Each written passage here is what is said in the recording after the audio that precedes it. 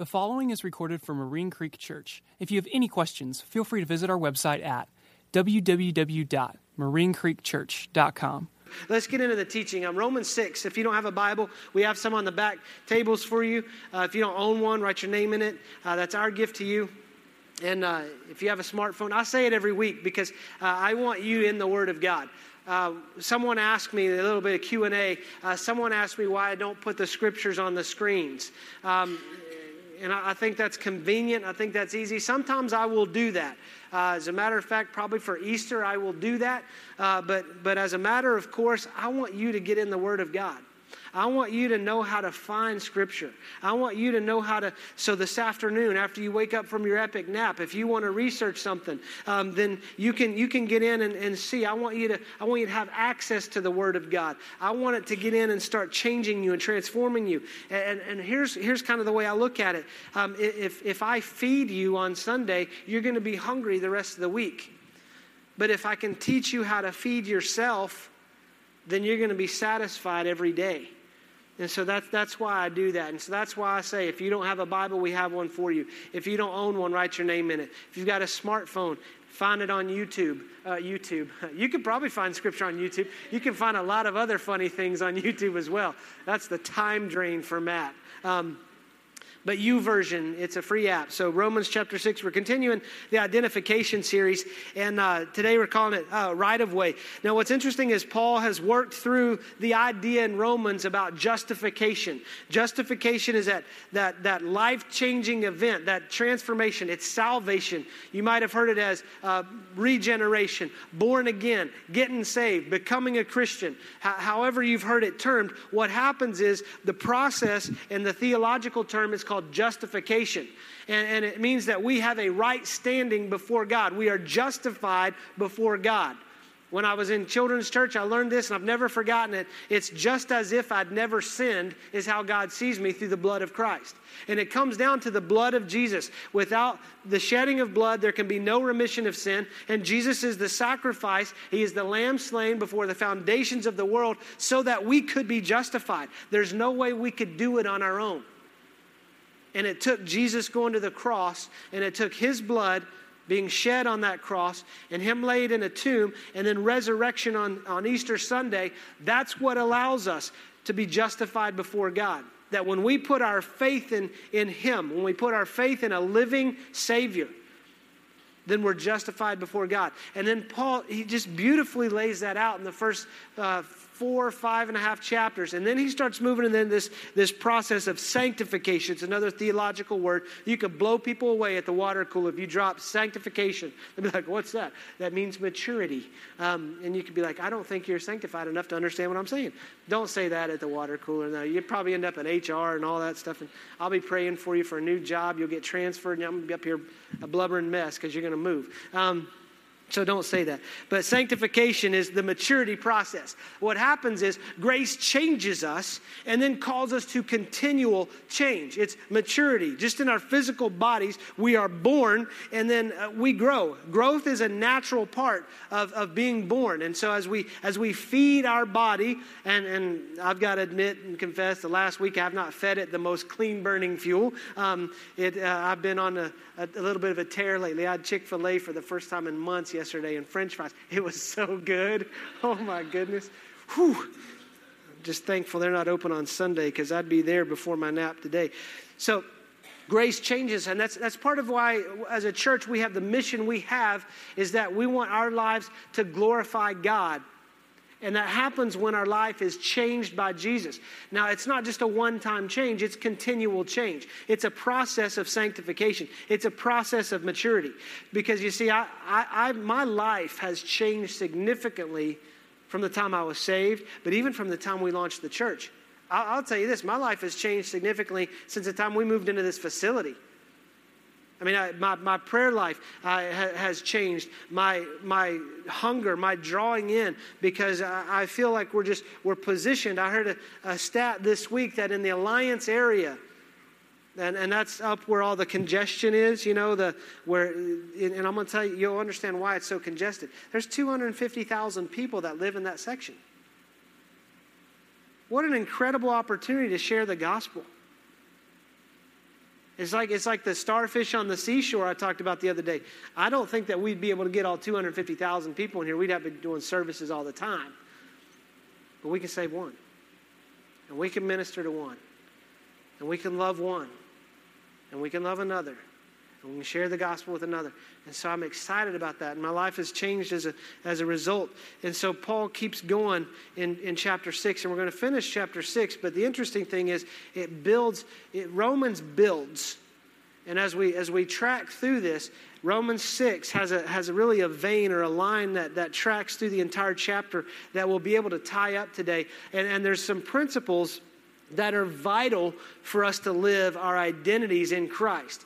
You see, when we put our faith and our hope in Jesus as our Lord and Savior, and we are justified before God, and we start that process of sanctification, there's something that happens in us, and we're given a new identity. We're reborn. Spirit gives birth to spirit.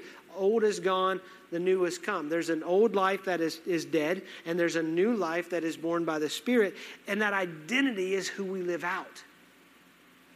And there's some principles in here that are vital, and let me read it to you, and then we're going to come back. And this section has a coffee cup verse, or one you've probably used in sharing the gospel, and we're going to tie that in, and I'm just looking forward to it. So Romans 6:15, Paul starts out again. What then? Are we to sin because we're not under law but under grace? By no means. Now, if you go back to Romans 6:1, he says, what shall we say then? Are we to continue in sin that grace may abound?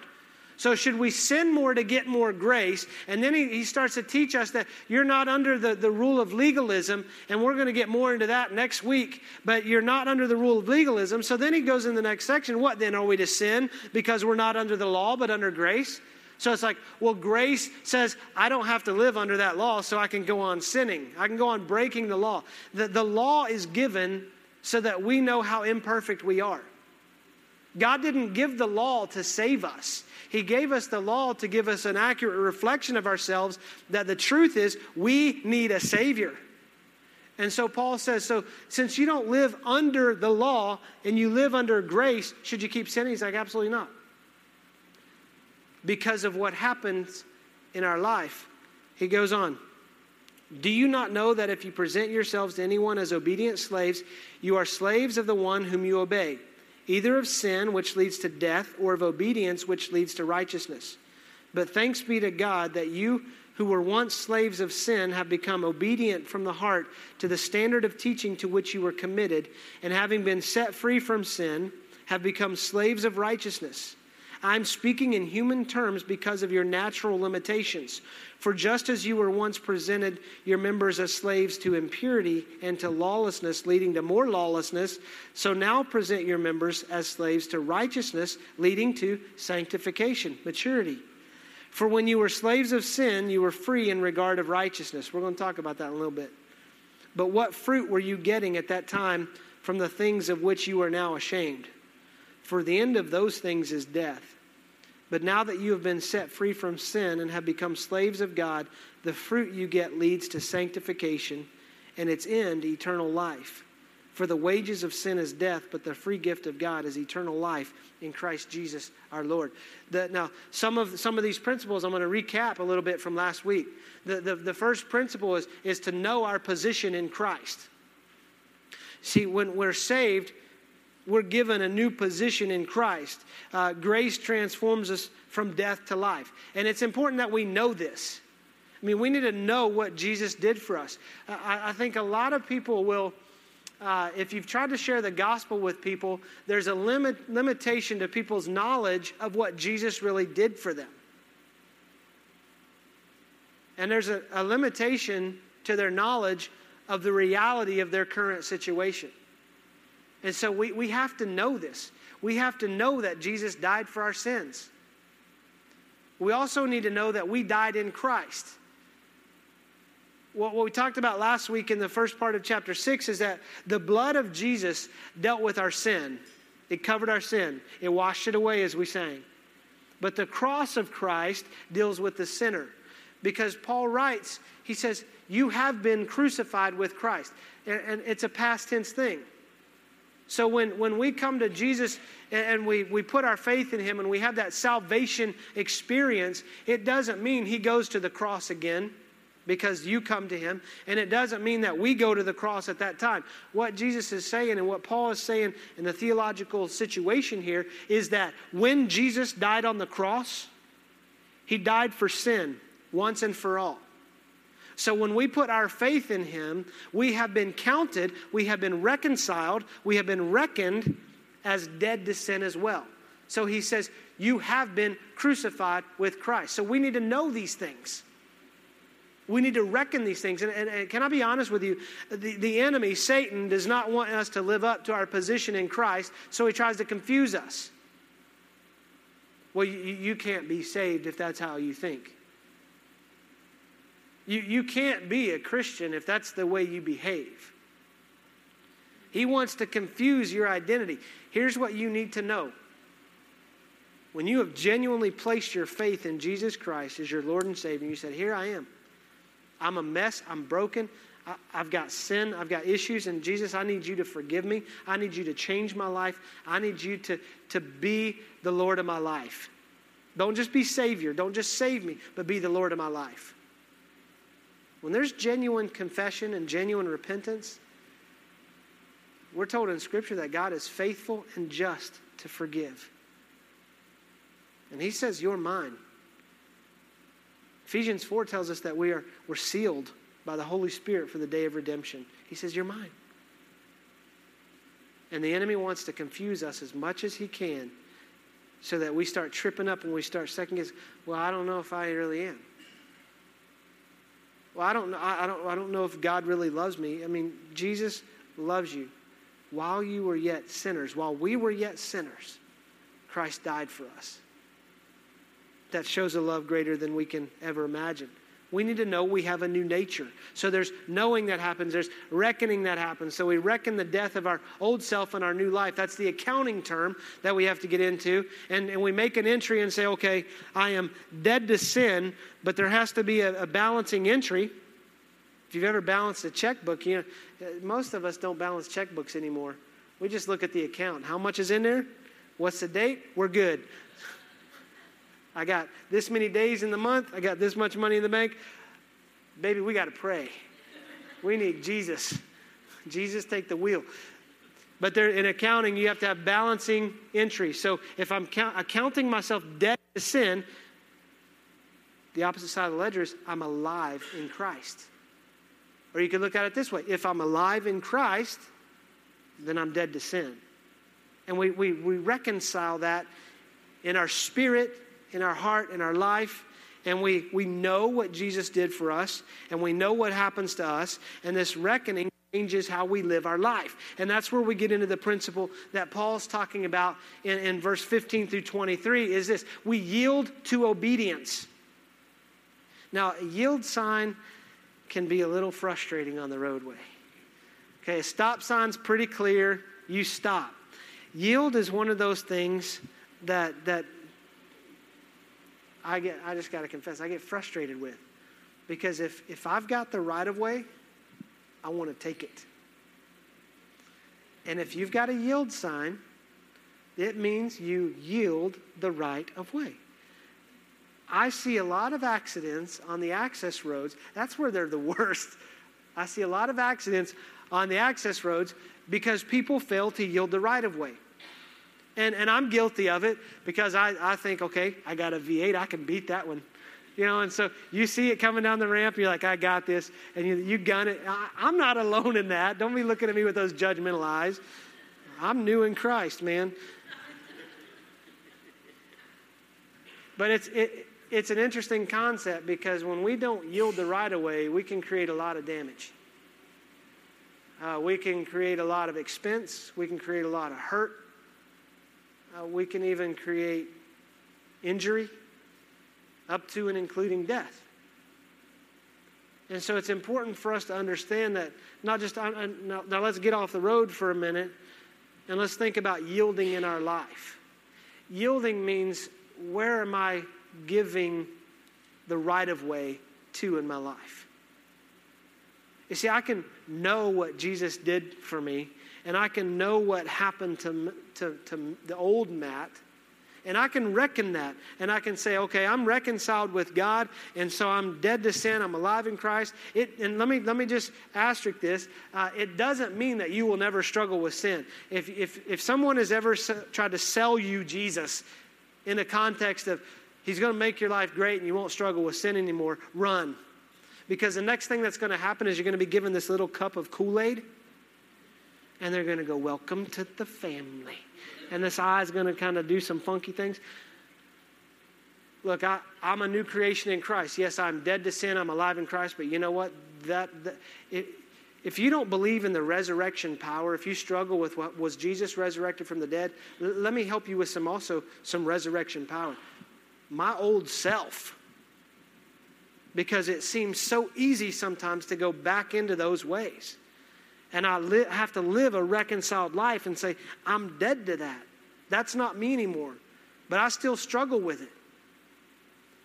And I can reconcile that. I can know that. But until I get to that point in my life where I truly yield my life to God and give Him the right of way to be the Lord of my life. What Paul uses, he says, I use human terms because of our natural limitations. So what he's doing, he's breaking it down into a word picture, and he's explaining it. And he says, look, you're going to be a master of something. You will submit to something. I mean, even when we get the most defiant, we say, I'm not bound to anything or anybody. We submit to something. And Paul's saying you're going to either submit to one of two things. You're either going to submit to sin, and sin will become your master, or you're going to submit to obedience. You're going to yield to obedience, which leads to righteousness, which leads to a sanctification and maturity, which leads to eternal life. And so we will yield to something. And it's breaking it down in our spirit and our mind. It's reconciling our head and our heart of knowing, reckoning, and yielding. And what happens is we've got to work on this idea of righteousness. See, when we're saved, we're made righteous before God. He did it. We can't make ourselves righteous. Everything to make us righteous comes through the blood of Christ and the cross of Calvary. So we have a position of righteousness in Christ. Now, there's another term, not positional righteousness, but practical righteousness. And here's what it boils down to. Do I live out who I really am? Yeah, because one of the things I hear in church, in Christianity, is I think it's a cop-out. I don't yield to God because this is just who I am.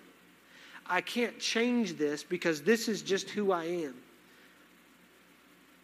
Who you are is a righteous child of God that has a right standing with Him, and you have the position of righteousness, and practically that should play out in your life. And maybe you've bought into the lie of the enemy. That's just who you are. Can I tell you, maybe we need to go back and get the positional righteousness situation taken care of, and then let's move into the practical. And practical is not behavior management. Practical righteousness is me yielding to God. The most beautiful picture we see of that in Scripture is Jesus. Before He goes to the cross, He's in the garden. He knows what's coming. He's God. He knows the pain that's going to happen. He knows the wrath that's going to be poured out on Him when He takes on the sin.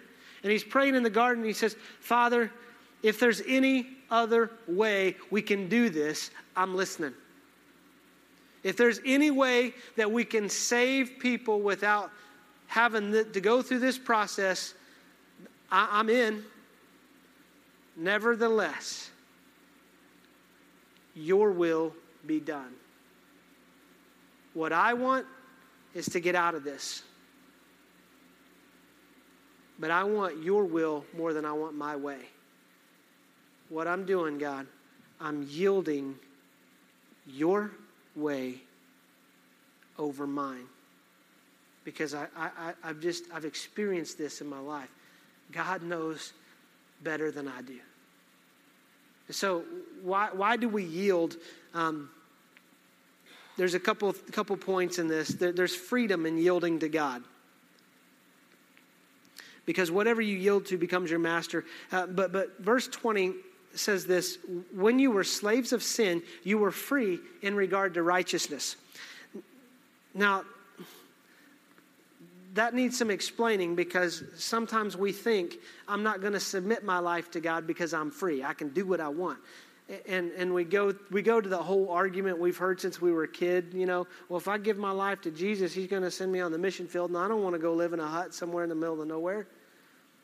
And the enemy starts creating fear around all that.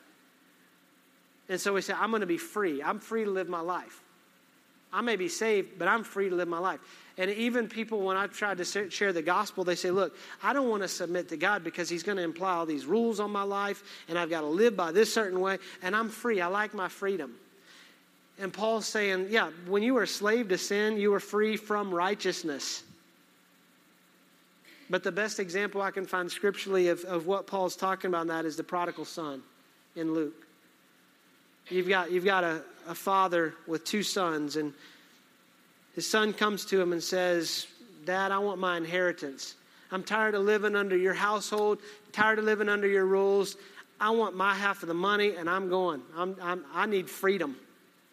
And so for the prodigal son, he's living in a home, and he thinks freedom is found in walking away from his father's household. So his father gives him his share of the inheritance.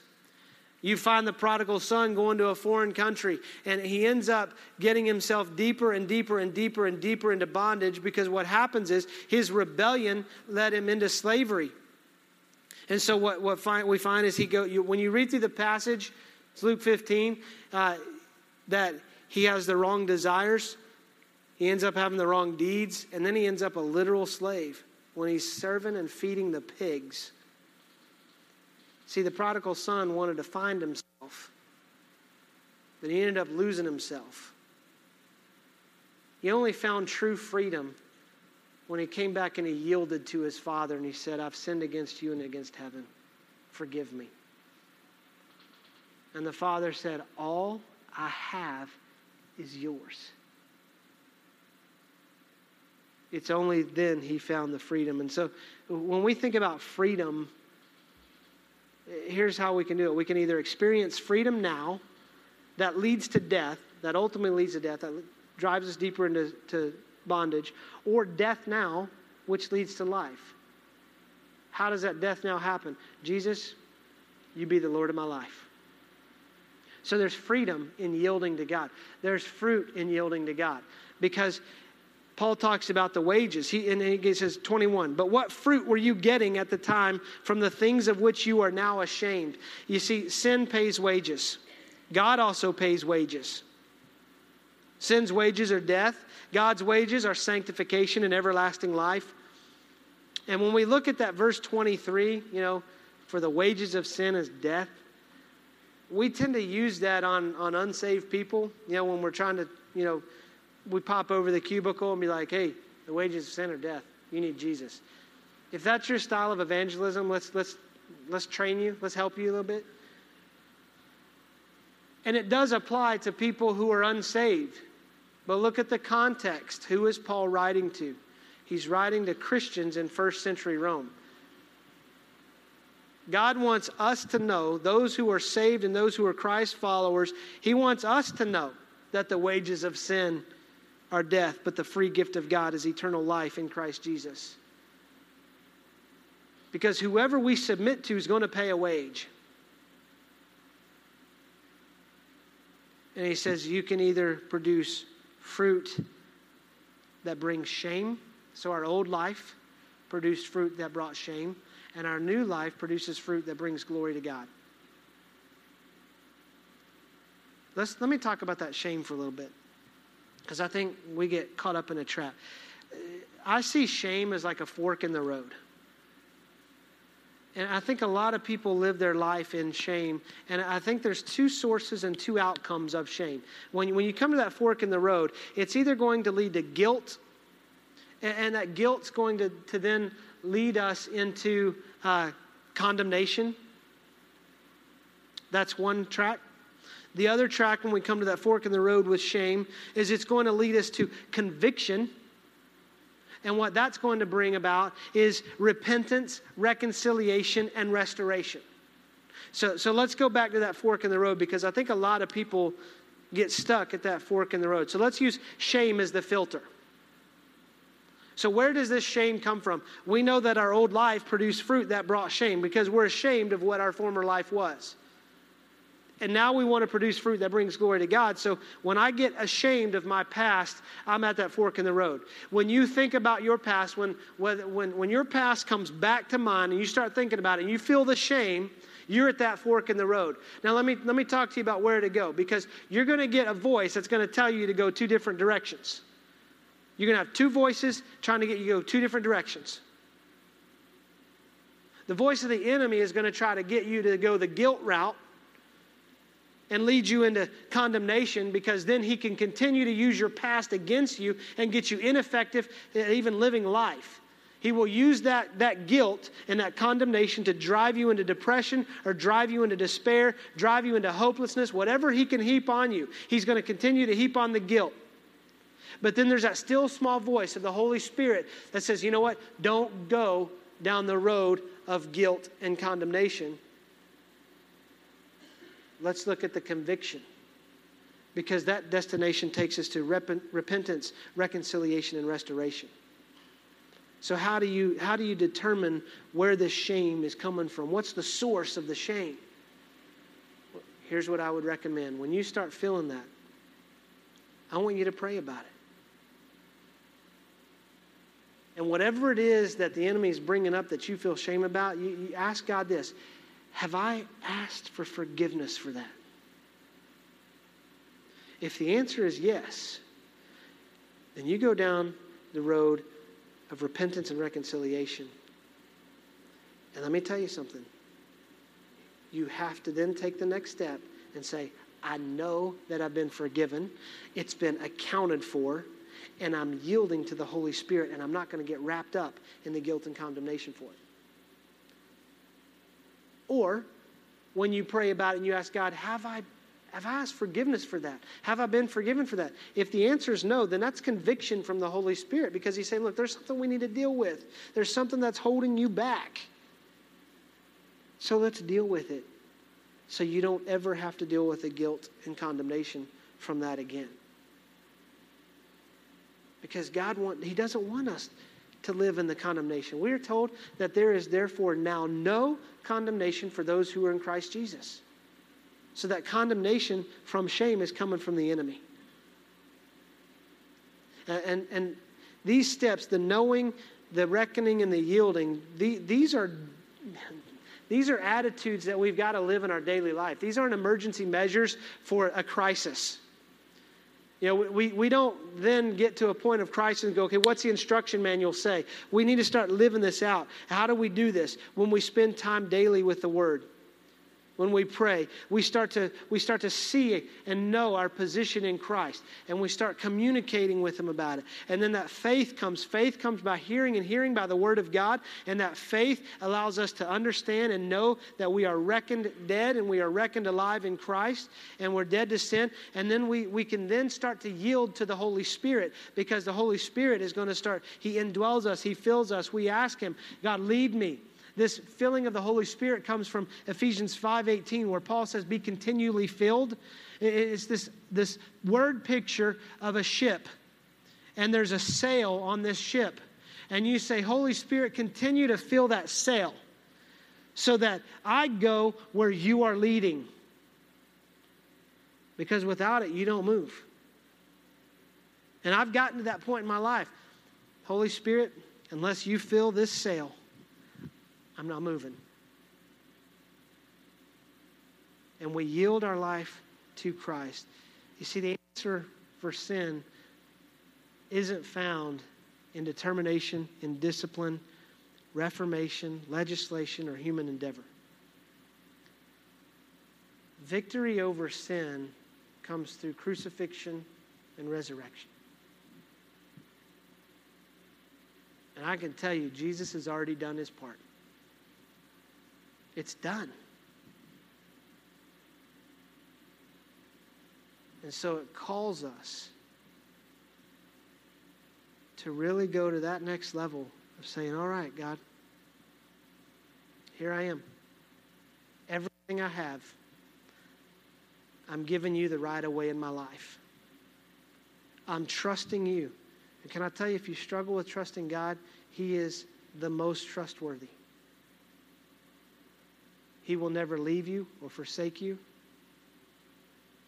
He always wants the best for His kids. And He loves you.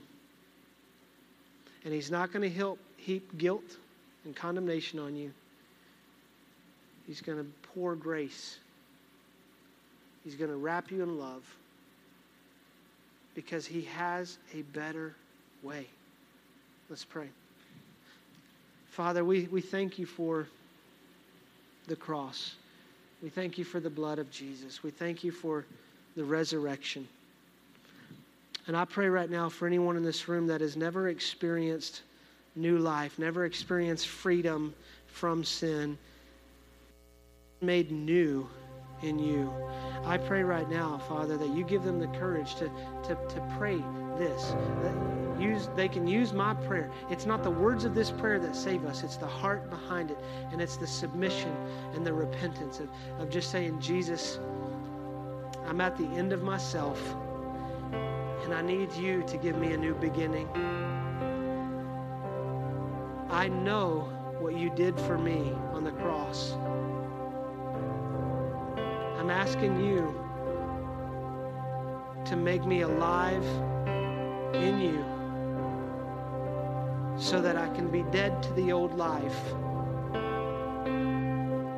And I take everything I am and everything I have and I lay it before you and say, you have your way in my life. Help me to be justified before God. Father, for all of us in this room, help us to grow up.